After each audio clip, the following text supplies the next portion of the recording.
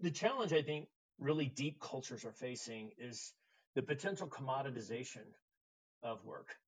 So if all work is the same and you can do it from home, there's your interactions are different. The facility is the same. Like the the snack tray is the one you have in your kitchen. Like there's nothing, you know, all of the things and all the things that you do to make the space and the culture different by being together change if a large number of people are somewhere else. So why not just switch jobs? That was Patagonia CHRO and Head of Shared Services, Dean Carter, with a really interesting point on the potential commoditization of work with the rise of remote roles and remote jobs. I'm really excited to bring you this conversation with Dean. We get into his background, his career, and some of the really interesting work that he's been doing at Patagonia, spanning taking stances on politics to bringing your children to work. And we're going to be right back with that conversation after a quick word from our sponsor.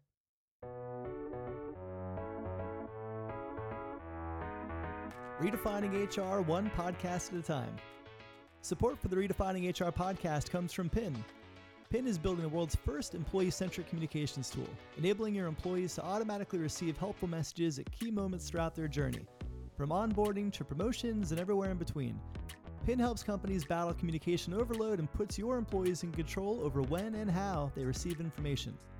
Go to pinhq.com for more information. That's pynhq.com. And reinvent employee communications for the distributed workplace. And now, on to the show.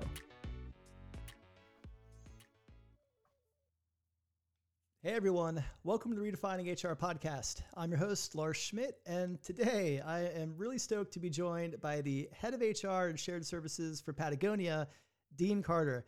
Dean and I have so much to cover, so I'm going to just shut up and turn it over to him for a brief introduction, and then we'll get things kicked off. So, Dean, thanks so much for coming on. Why don't you give the listeners a brief intro and background on you? Lars, thanks for that opening. And for the opportunity to be here. I'm really stoked to have a conversation with you today. And I'm Dean Carter. I am the head of HR and shared services at Patagonia, which is based in Ventura, California, which is also Chumash land. And I've been doing it for 6 years now, and it's been an incredible ride. Very different than the one I had before. I was the head of HR for Sears for 5 years. So really two polar types of cultures and experiences. But I'm okay with the Patagonia experience. It's good.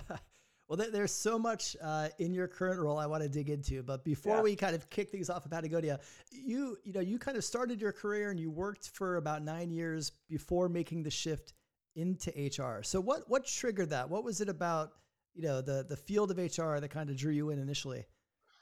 So in the beginning of your career, I think you do a lot of process of elimination. So in the beginning, I was actually with Procter & Gamble and selling diapers to nursing homes in Louisiana. So I eliminated that as not what I wanted to do in more time. And then I went to a really great company, Pearl Vision, which had a really strong development program. And that development program really inspired me to get into training. And so through a series of things, got into training, and after getting deep in that, and ultimately working really closely with new franchisees as they came into training. And I thought, you know what, I had an experience with a head of HR at Pearl Vision. There were, at the time I was young, it was this kind of 90s, and it wasn't, the world wasn't the same as it was today. And there were rumors about me being gay. And so I went and there were rumors that I might lose my job because of that, because it was perfectly legal for that to happen at the time. And I went to the head of HR and I said, there's some rumors going around, and I just want to make sure that you're really clear. I'm gay. I love to work here. If that's not okay, I'm going to find a place that I can work that's okay with that. And I just want you to be clear.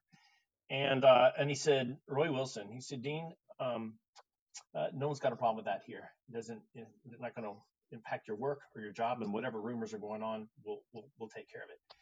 And I thought, you know what, that's that's what I want to do. Want to be in. Started to navigate my career, to maybe be a Roy Wilson in someone else for someone else someday. So that's how I got into it. Yeah, it's so interesting. I think what a great early kind of stage career illustration of the, sounds cliche, but the humanity and human resources, right? The Right. ability to really um, connect and support and understand not just work experiences but life experiences, Yeah. and that yeah, I mean, what an interesting way to kind of have that exposure to a leader like that, that you want to kind of follow in that footstep. The other piece is I looked around what was going on in HR even at that time, and I thought, wow, this is such a powerful part of the company, and it's so administrative, and like there were helpful things. It was administrative and helpful, but not strategic. And I thought there is a huge opportunity in this field to really attempt to make a difference and think differently about it. And so I came from a business perspective first and then got into HR, which I think was helpful. And yeah, so I wanted to influence, have some influence in this field, uh, and I was inspired by some of the people around me too. Yeah. Well, you kind of mentioned in your intro the difference, the stark difference between Sears and Patagonia. Yeah. So walk me through that transition. I know you've been there for about 6 years. Like, what was that conversation like with you during the recruiting process? What made you, as somebody coming from Sears, capture Patagonia's attention, and just walk me through that transition. You know what? I have no idea. I every day I feel very lucky to have been picked. You know what? The role in Chicago and Sears was, to some extent, was in Chicago for family and personal reasons. So there was a deadline on that particular job, and Sears had its own unique culture, but it was a really extraordinary experience, and I learned tons around analytics and how to really use data to drive performance and experiences in the company. But I knew I was always going to go to Southern California, and so had kind of been moving in that direction. And oddly enough, there was a bit of a kismet moment with my really good friend in Santa Barbara who gave me a Patagonia jacket for Christmas. We went outside at midnight, and he said, "Look, we're going to hold hands, and you are going to work for Patagonia, and let's put it into the universe, and let's just make this happen," which was completely impossible. And a month later, I got the call, and I'd been speaking to a couple recruiters, and he said, "Hey, Patagonia's got a search open. It's not public, and would you be interested?" And of course, I think what my answer was, like, Yeah. yes, I accept. And I had just an extraordinary interview process all the way to Yvonne and Melinda Chenard, and I there was no adjustment. I felt like here's what I felt like. All my life I've been adjusting. Yeah. All my life to places and cultures and um, I don't know, retooling and to be something and at Patagonia there was no adjustment. And it's been that way. It's been just an extraordinary place, and that's the experience that I want to deliver for everyone who comes into Patagonia. That it feels like finally you don't have to adjust, Yeah. and we do a fair share of really good work in that, and a fair share of a lot of improvement to do too in that space. I guess a natural follow up from that. Have you manifested anything else in your life, like this Patagonia job? That's amazingly powerful. You have a gift. I'm hoping that you're tapping into that in a range of areas. Oh, there's more to that story, but I do, whether you manifest stuff or things manifest in your life, you deal with what you get. And even moving to Chicago was unexpected because I was a head of HR for Fossil for 10 years and moved into, for family reasons, this talent job at Sears at first. And I just thought, okay, well, I've messed up my career, but it's the right decision for family. And I've taken a step back. And within a year, I was the head of HR at Sears, and it was an extraordinary experience and learned tons. And so, sometimes you don't get to manifest it, but if you can make the best of it, for me, it works. Um, but Patagonia, we did have a little kismet involved in that. Well, so let's talk a little bit about your role at Patagonia because it is an atypical role. You Yeah. oversee HR and shared services, but finance is in your scope. Like, walk me through your current kind of scope and how it's set up. When I got the offer from the CEO Rose Mercurio, and who's an extraordinary person. She's actually in a rainforest right now. She she she offered the job and she said, "Hey, Dean will be the head of HR, and we're gonna put a couple other things underneath you. One of them's going to be finance." And I said, "Oh wow, I don't have a finance background. I've never managed finance, and that might be marginally irresponsible." and I and she said, "No, we have a great team in finance, and I really want to pull these pieces together, and I want them to have a human and people perspective, and I just want you to lead. I don't want you to do finance. I want you to lead finance." And at the time, similar conversation around legal, and and that's why I dug deep in HR because that's my core responsibility. And I just coached and helped to lead, our team in finance and other places. So yeah, it's a highly unusual role. But when you think about it, three roles end up spending a lot of time together: head of HR, head of finance, and general counsel. Like those are really the three people you end up from a business perspective, in addition to your business partners. But you end up spending a lot of time together with those three roles, and it worked well in Patagonia. I don't know. We'll see how it continues to evolve. Um, I think it was a structure that Rose was into, and we'll see how that structure evolves.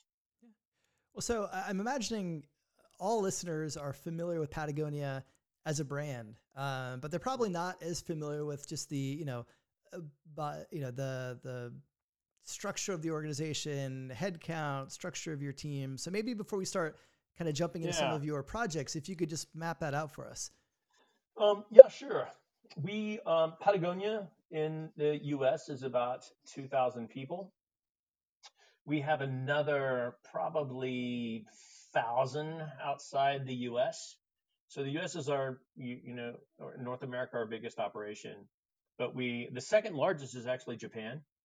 And that business has been there almost as long as the U.S. and a business based in Amsterdam, across Europe, and then Latin America. We've the structure of the company, actually, is a series of business units. They're not your typical focus for a business unit. Like the name of the business unit is Ocean. Another name of the business unit is River. And what the mission of the company is to save our home planet. So the company is organized, not by how much we can sell, but by how much we can save. Yeah. And so when we're talking about Ocean, we're talking about what are the communities that are most impacted by climate change along the ocean, and what do we need to do, and who's impacted by um, uh, the decimation of ocean health. How can we connect to those communities, and what can we do to protect the ocean? And in those specific communities, how can we get them gear that is, the least impact gear to the planet, that they can participate in, not just being in the ocean and playing in the ocean, but saving it too. So wetsuits and those things. Yeah. So that's a new change for us. And so that everyone is really, really clear that we're not in the wetsuit business, we're in the saving the ocean business. We are, not in the ski business, we're in the saving the snow business and saving the mountain. And yeah, so that's the basic structure. And then all the other pieces are really similar things that a lot of companies have.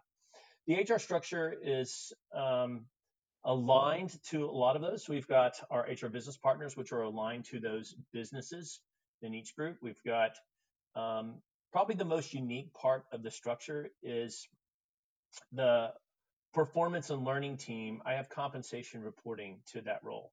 And that role typically reports to the head of HR. And I real specifically put comp with that group. It always feels like compensation sits to the side, like it's its own big kind of thing, and it is wildly important. But I think in terms of talent, you really have to think about compensation as one of the levers. not like the big hammer that it can Yeah. be from time to time. And so I really wanted someone in the role to think about talent across the levers of learning, coaching, performance, and ultimately performance, which leads to compensation and understanding kind of this difference between skill development and its connection to pay and performance and goal achievement on an annual basis as a connection to pay. So that's probably the most unusual part of the structure, is that I see comp as a talent function, not necessarily as an independent one. Exec comp is a little different, but which that reports directly to me. But anyhow, that's those are some of the structures, and we have all the other things, payroll and benefits support team, and that we find typically. Yeah, that's interesting on the comp structure, but it makes a lot of sense, especially the way you kind of map it out and ultimately what it's supposed to drive within the organization, the outcomes that it's supposed to drive. That's exactly it. And a lot of our equity inclusion work is deep in the talent team to understand how we can help managers to make more inclusive decisions around promotion, certainly hiring, and then ultimately pay. And Yeah. so this idea of what is performance, what is skill, and how that ties to pay, these are such embedded conversations. I wanted them to think in a holistic way, and not just kind of comp as this thing that happens afterwards or separately. Yeah, that makes a lot of sense. And I want to jump into the first time I had a chance to learn from you and kind of hear you speak was at LinkedIn's Talent Connect event in 2019, where you were one of the keynotes. And it was a great talk. The whole talk was great, but your opening, kind of introduction, it stopped me in my tracks a little bit then. And it's something I still think about today because, and I'll get into why in a second, but I want to unpack it with you. You introduced yourself to the audience as not the head of HR, but the head of community.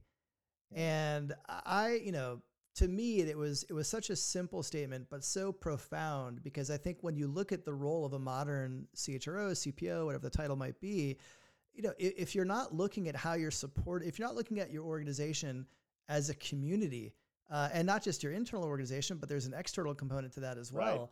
Right. You're being somewhat short-sighted. And so what was the origin of that framing for you? Like, when did you come to the realization that was actually your role, was to be head of community? There's a couple things that happened at Patagonia that really highlighted that for me. The first is Patagonia's belief that you try to get people to bring their whole selves, and how that specifically shows up at Patagonia is in how we treat children and parents. So children aren't some separate thing that happen, or a place you drop them off in a faraway building and then come to work. Right. Patagonia really sees this work and play and bringing up children as a part of all the things that are involved in people's lives. So we do have on-site childcare or a child development center, but children are completely integrated into all things happening at Patagonia. There's an attorney. I remember him coming to work and he's got his kid on his arm, puts his kid on the desk, and she sits there and talks to him, and he feeds her, and maybe they get down on the ground and play for a moment, and then he takes her to childcare. I know the names of all the children of the people that work for me because I see them almost every day. I see them at the beginning of the day and at the end of the day, and I realize in the past I didn't know really the names of the children of anyone who worked for me, much less the ones who didn't work for me. I know the names of the children of lots of people at Patagonia, and I see them as parents. I see them when the kids have a meltdown and Yeah. in the morning, and this parent has just dealt with a meltdown and they're trying to do an interview, and how they're dealing with this moment. And you just see them as a whole person, not just the person who walked in the door, and how they interact with their kids. So I began to understand, like, the nature of people, not just within work, but the context of all the other things they deal with. We Yeah. have a lot of longtime people at Patagonia, and so we value what they call our emeritus group.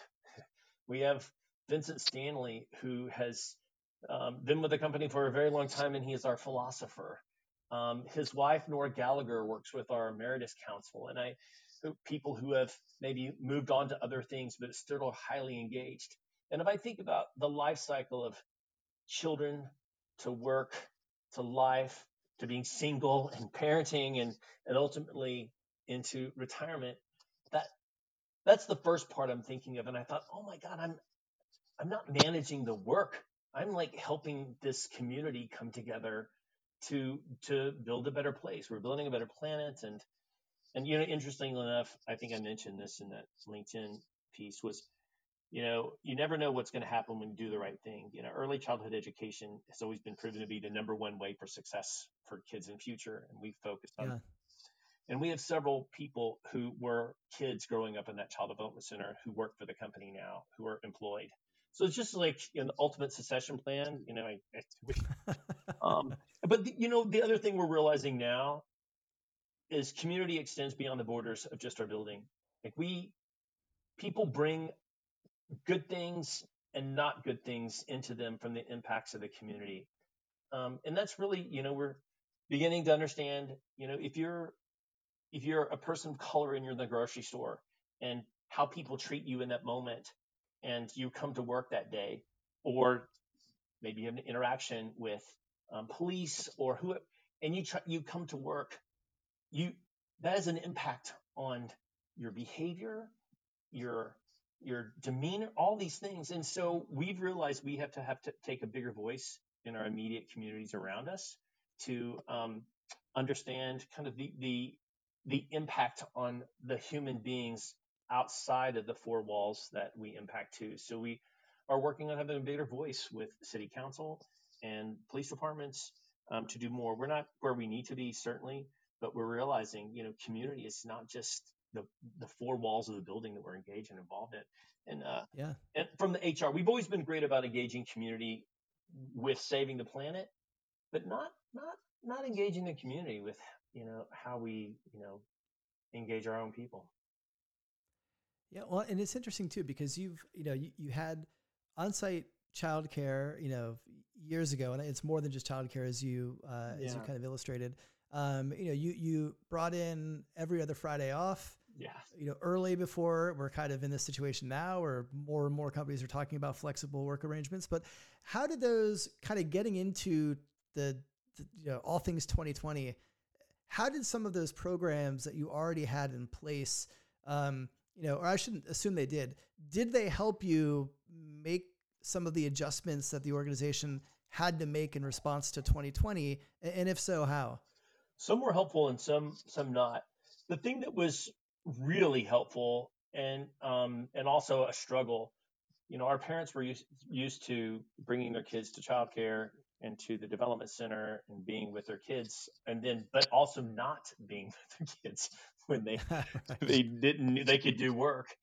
And that was a real struggle, because the kids, like most of this, that was also part of their community. This parent community was very strong, and not having childcare because of COVID, because we want to make sure the teachers were safe and the kids were safe, and there's a lot of unknowns about how COVID was spreading between children, and Yeah. we that was a really difficult moment. I think what helped is we have a head of not just childcare, but a head of family services. And our head of family services was in tight connection with all of our parents the entire time, giving information constantly around, how to help your children deal with COVID, trying to provide resources around homeschooling, um, even just parents getting together and having conversations. So we already had an infrastructure for parent support, and I think we did some really extraordinary things in those moments, and also some really big challenges. I mean, I'm sure the parents really wanted childcare open sooner, and Yeah. there were other childcare places that were open. We just wanted to become absolutely familiar with COVID protocols, safety, and ultimately we did do that and open it up. And I know the parents really appreciate it. But we also had, because of the relationships parents had, some of them even quickly formed mini pods of childcare in different homes. So that structure Yeah. really helped a lot. We were already doing the every other Friday off, and that that's a benefit we can never take back. That's, Yeah. Yeah, you can't go backwards on something like that. That's no, we can't put that genie back in the bottle. Yeah, that was there were a lot of things that how that happened, but for 2020, I think you know we've always had flexible scheduling and we've had people live in a lot of different places, but really been really specific that the place that we are in Ventura is special because of the interactions that we have together and childcare and seeing the kids and and being very human, and we work and we live and we play together. All these things happen in Ventura. Just and COVID, those things didn't happen. People are working in different ways, and not too unusual. We've got a lot of people who are like, I love Ventura, but I don't surf. I'm a skier. And we hired them because they're passionate skiers. They love the mountains, and every day they're not skiing or boarding is a rough day. And so they would rather do work for Patagonia and do what they're doing right now and live in the mountains, yeah. or live in some other beautiful place. And be active in the communities that they typically would be, because Ventura's a surf town, and Yeah. the climbing isn't great and the skiing is terrible. And although you can go to other places like Mammoth, but it's different than living in the mountains. So we're getting more pressure from employees to be even more flexible around remote work. We haven't decided kind of where we are at the moment permanently. Right now, anyone can work from anywhere. If you have the capability and your manager's okay with it, we have people working all over the country. What happens when we return? We're still working through that. I think we'll be in an environment that's already flexible. We'll be a lot more flexible, but we'll still preserve and keep. We're not going to be the company that says, we're not returning to work. Everyone just go find a place to work. We're going to come back to that community. We're going to eat together. We're going to break bread together. We're going to eat organic food and see the kids. And so if that works for you and it works for you in Ventura, then be a part of that experience. And we're just going to have to figure out how to bring as much of that experience as possible to people who decide, I want to ski and I still want to be a part of the Patagonia mission and make a difference. Or I just said skiing. There are other reasons. You could have family reasons. You could have Yeah. health reasons. There are a lot of things. I said that probably the most surface reason, but there are really human reasons you may not be able to live in Ventura, California, as an extraordinary place for someone who loves sun and surf. Not Yeah. everyone I loves mean, that. It's not everyone's saying. that's true. So It's interesting too because it's such a subjective thing. Like every employee, every individual employee it has their own personal drivers. And so, especially in a climate like we're in now, where so many companies are making commitments to, at a minimum, hybrid arrangements, yeah, we'll do if that. not, fully remote. I think it's it's a lot to kind of, program's not a great word, but kind of program for as a CHRO when you're trying to kind of meet people where they want to be met, but also in an environment where you have those kind of, rituals and culture built on togetherness. Yeah.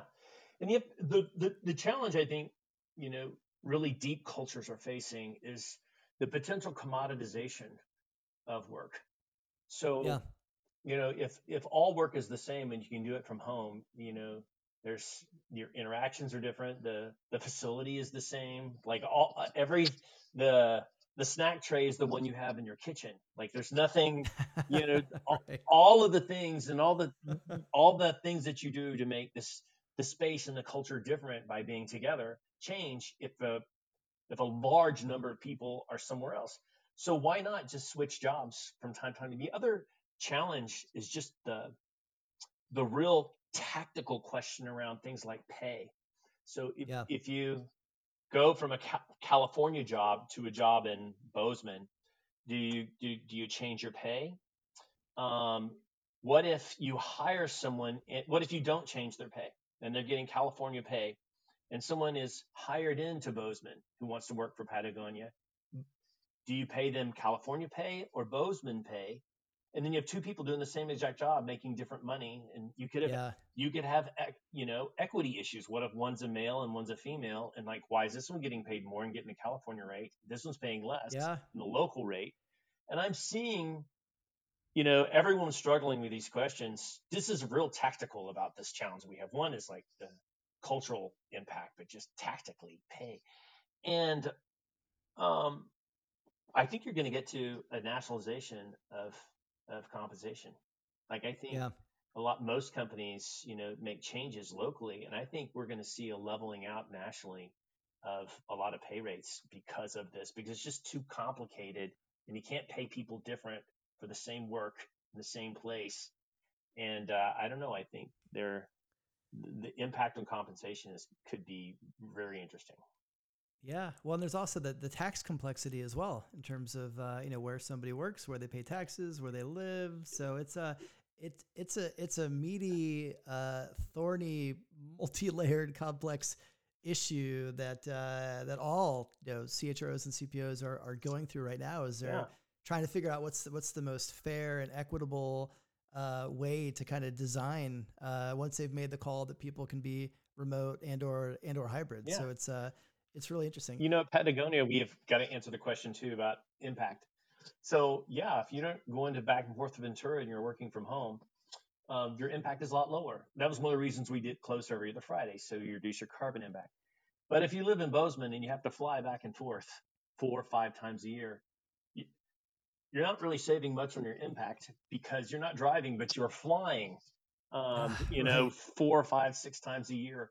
So even the considerations around carbon impact and what this means are an important consideration for us as Yeah, we. I mean it's fascinating. It's a whole new layer of Yeah. variables that you have to consider. Yeah. One question I'd love to get your take on. Patagonia has always been an organization that was based on political views around climate, and obviously your mission is saving the planet. So that mission alone puts you front and center in a lot of political conversations and decisions.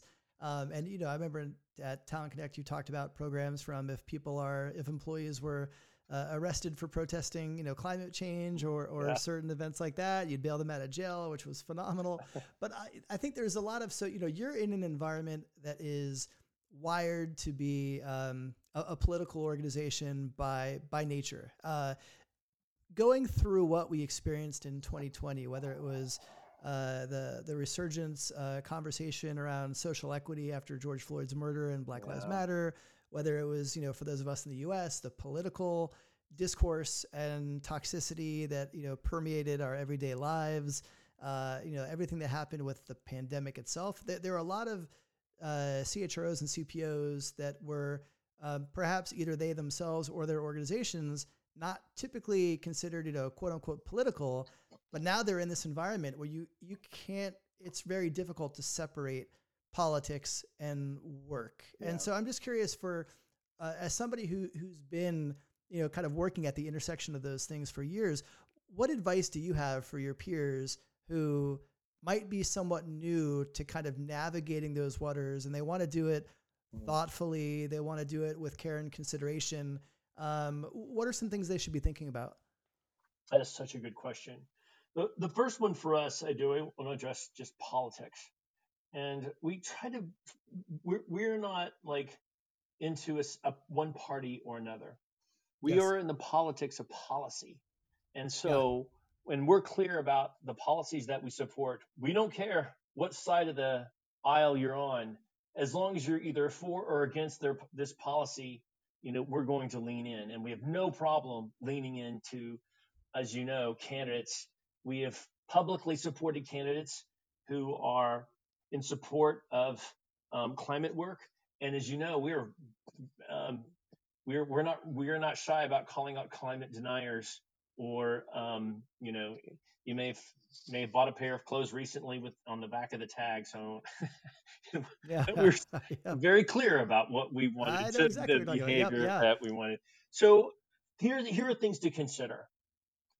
I think first, in knowing what you can't speak up on every single thing, and there are so many good things happening in the world and so many horrible and shameful things, and you have to really go back to your mission and your values and understand what do you stand for and what will you not stand for. And for us, that's a continuous question, by the way. So we're clear about our mission is to save our home planet, and there's a lot packed in that statement. And so even we continue to evaluate what we stand for and what we want. We're very clear about things we stand for around the protection of the environment, protection of beautiful places, and getting more into environmental justice and social justice in some of these, because um, you can't protect the planet and not protect the people who are most impacted by climate change and have a voice for that. So we're leaning into it. But my thing is, we are not going to. There are things we're not going to speak up for because it's not in our core, and we don't have a voice. There was a recent article that came out about Patagonia, and it was, one of the things in terms of our voice on speaking out, and they just said, you know what, the Patagonia has earned this voice over time, and Yeah. so they can speak. Make sure you've kind of earned your voice in the space, and it's authentic to who you are. When you start speaking about things that aren't authentic to you, the brand, the mission, then that's where you get in trouble. From the human resources side, sometimes we make decisions in in conversations between marketing and business about and our social group around what we're going to support, and we make a loud noise out there. We have to think about the impact of lots of people are going to disagree with that at the frontline level. How do we arm them well with the responses to people who can be very either stoked and often very virulent in their responses? So you have someone who's really just trying to help someone with an order for a jacket, and the person on the other line has just seen something in their tag or something in the news around something we're supporting or not supporting, and they catch the brunt of of these things in some very mean ways at times. So how do we prepare our customer service teams and our frontline people in the stores for big bold statements from Patagonia, and help arm them with how to deal with this emotionally and specifically? So those are the two things. Don't make statements unless you've kind of prepared the organization to get ready Yeah. for this, because you can harm your front line. And the second, the other part, if you're going to do something, be bold. Don't kind of do it. Like I remember Rose asked me to write an op-ed on childcare, and I wrote it kind of right at the very beginning, and I sent it to her and I said, "Did you take a look at this?" And she said, "No. Does it hit hard enough?" And I was like, "Oh, I don't think I asked that question." So I rewrote it, hit a bit harder, and it got a fair amount of positive responses, as things do in Patagonia, because we're clear about where we stand. And then there was some negative stuff, and I came back to her and what she thinks. She goes, "Well, you're not saying the right thing unless you're upsetting at least somebody." So Yeah. we feel real strongly about our work. We feel it's the right work, and if when you feel real strongly about whatever work or their values are in your company, figure that out and lean in wild and ridiculous ways, and you can speak up, and your employees will they will demand that you speak up for these values, which is good. They'll also demand you speak up for a lot of things that aren't within your values, and you just have to be able to Yeah. say, that's not in our specific wheelhouse, and I think that's okay too. Yeah, Dean, that's really good advice. I think there's a lot of HR executives out there that are in that position of like trying to know where they should speak up, how they should speak up, what they should lean into, and I think that guidance is really helpful. Let's talk about hiring. I know you're getting ready to open some roles on your team, which don't come along that often. So considering this is a PSA for my listeners right now, you'll get a sneak preview of some roles that are coming from Patagonia that may not actually be posted yet. So what are you going to be hiring for in the next quarter? Well, thank you for that. And we typically don't have things open, so we are opening up some roles. We're going to have a couple really strong HR business partner roles, both in our supporting our direct businesses and our warehouse in Reno. We have a role opening up. It's a combination of equity inclusion and HR, kind of putting together all the work around equity inclusion with HR and partnering with kind of the HR, the equity inclusion lead that takes care of these issues across the entire company and all types of issues, not just HR. Then there is a couple recruiting positions and some kind of nice entry level sourcing positions that are opening up as well.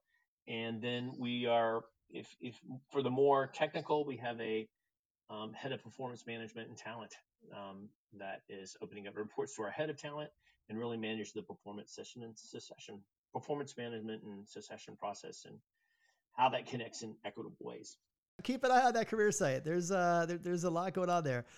Dean, I want to close out with something new that we're doing. It's a little bit of a lightning round, just to help listeners get to know you a little bit more. So I'd like for you to, we'll drill through these. If you want to just keep your answer to about a sentence, and we'll dig in. You ready?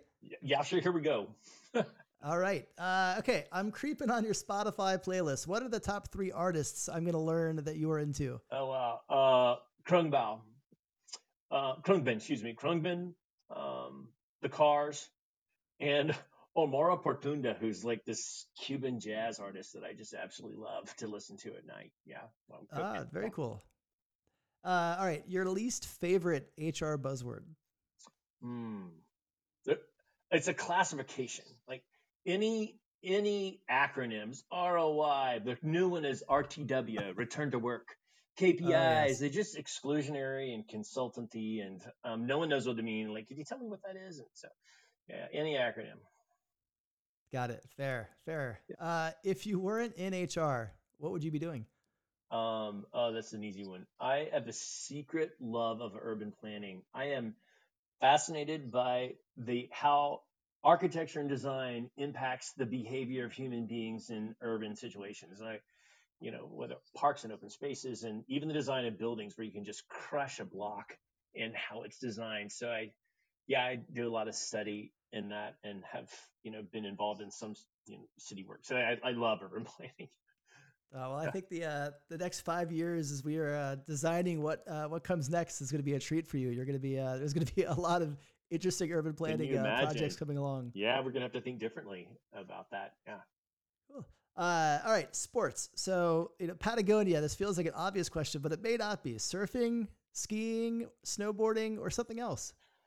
Oh, it is surfing, and I'm horrible at it. They let you work there? Is that allowed? I know. Oh, yeah. They're so kind, and yeah, I'm the biggest kook on the planet, but I get out there and I float and try to avoid hurting anyone else while I'm in the water. But I just love it, and it's always a great day in the water is a bad day in the water. So now it doesn't make any difference. You're out there, you're in the waves and the sun and the mountains, and everyone's just out there enjoying the thing. If you surfed, yeah, 70-80% of the time you're not surfing, you're just floating in the water. So, and that's nice. In the sun at the beach. It's not a bad thing to do in between waves. It's not bad. Yeah. Last question for you, Dean. Where do you find your inspiration? Lately I've been finding inspiration in a couple places, just asking people, trying inspiration with people who aren't like me.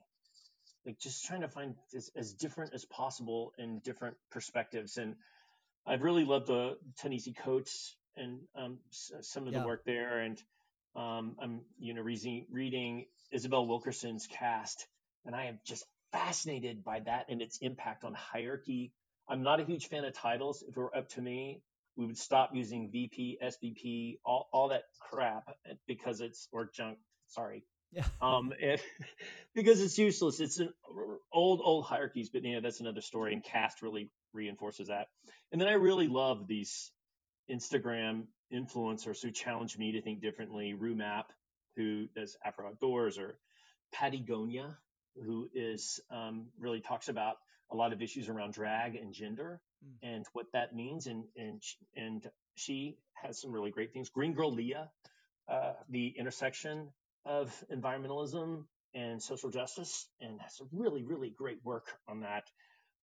Lynn Nessifer, who's another who works with who is Native American and works with indigenous issues and their intersection with the environment. And that's an interesting thing in terms of Patagonia's work, where those are not our lands to save. Those were stolen. And so how do we do the right thing, and how do we partner with really great people like Lynn to make the right decisions and how we approach issues like that. So, I'm a learner, and certainly got a long way to go in understanding a lot more about what I'm not like, and how to be better and understand difference. Yeah. That journey never ends, and so that's great to continue feeding that curiosity and expanding it. Yeah, it's great. It's been actually really good.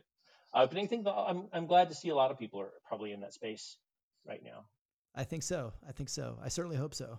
So yeah, me too. Well, Dean, I really appreciate you making time to come on the podcast, share your career story, and give us all a little bit more of a understanding of your world at Patagonia. So thanks so much. Lars, thank you so much for the invitation. It's been a great conversation. Hopefully you're in the water soon. I miss that a lot. So I grew up in South Florida. I lived in Southern California for a while before we landed here in Northern Virginia. So we've been sheltering for a year, and I have the beach is the first place I'm going when we're on the road again. So trust me, I miss that. All right, good. Nothing feels better than get back in the water. All right, have a good one, Lars. Thank you so much. Thanks for tuning into this episode of Redefining HR. For more information on the podcast, past episodes, future guests, the Redefining HR book, or free resources, be sure to check out redefininghr.com. And if you dig this podcast, why don't you share it with your CEO, your executive team, and your friends to help them discover what Redefining HR is all about. If you really dig this podcast, I'd love for you to leave a review on whatever podcast delivery vehicle your ears prefer. See you next week.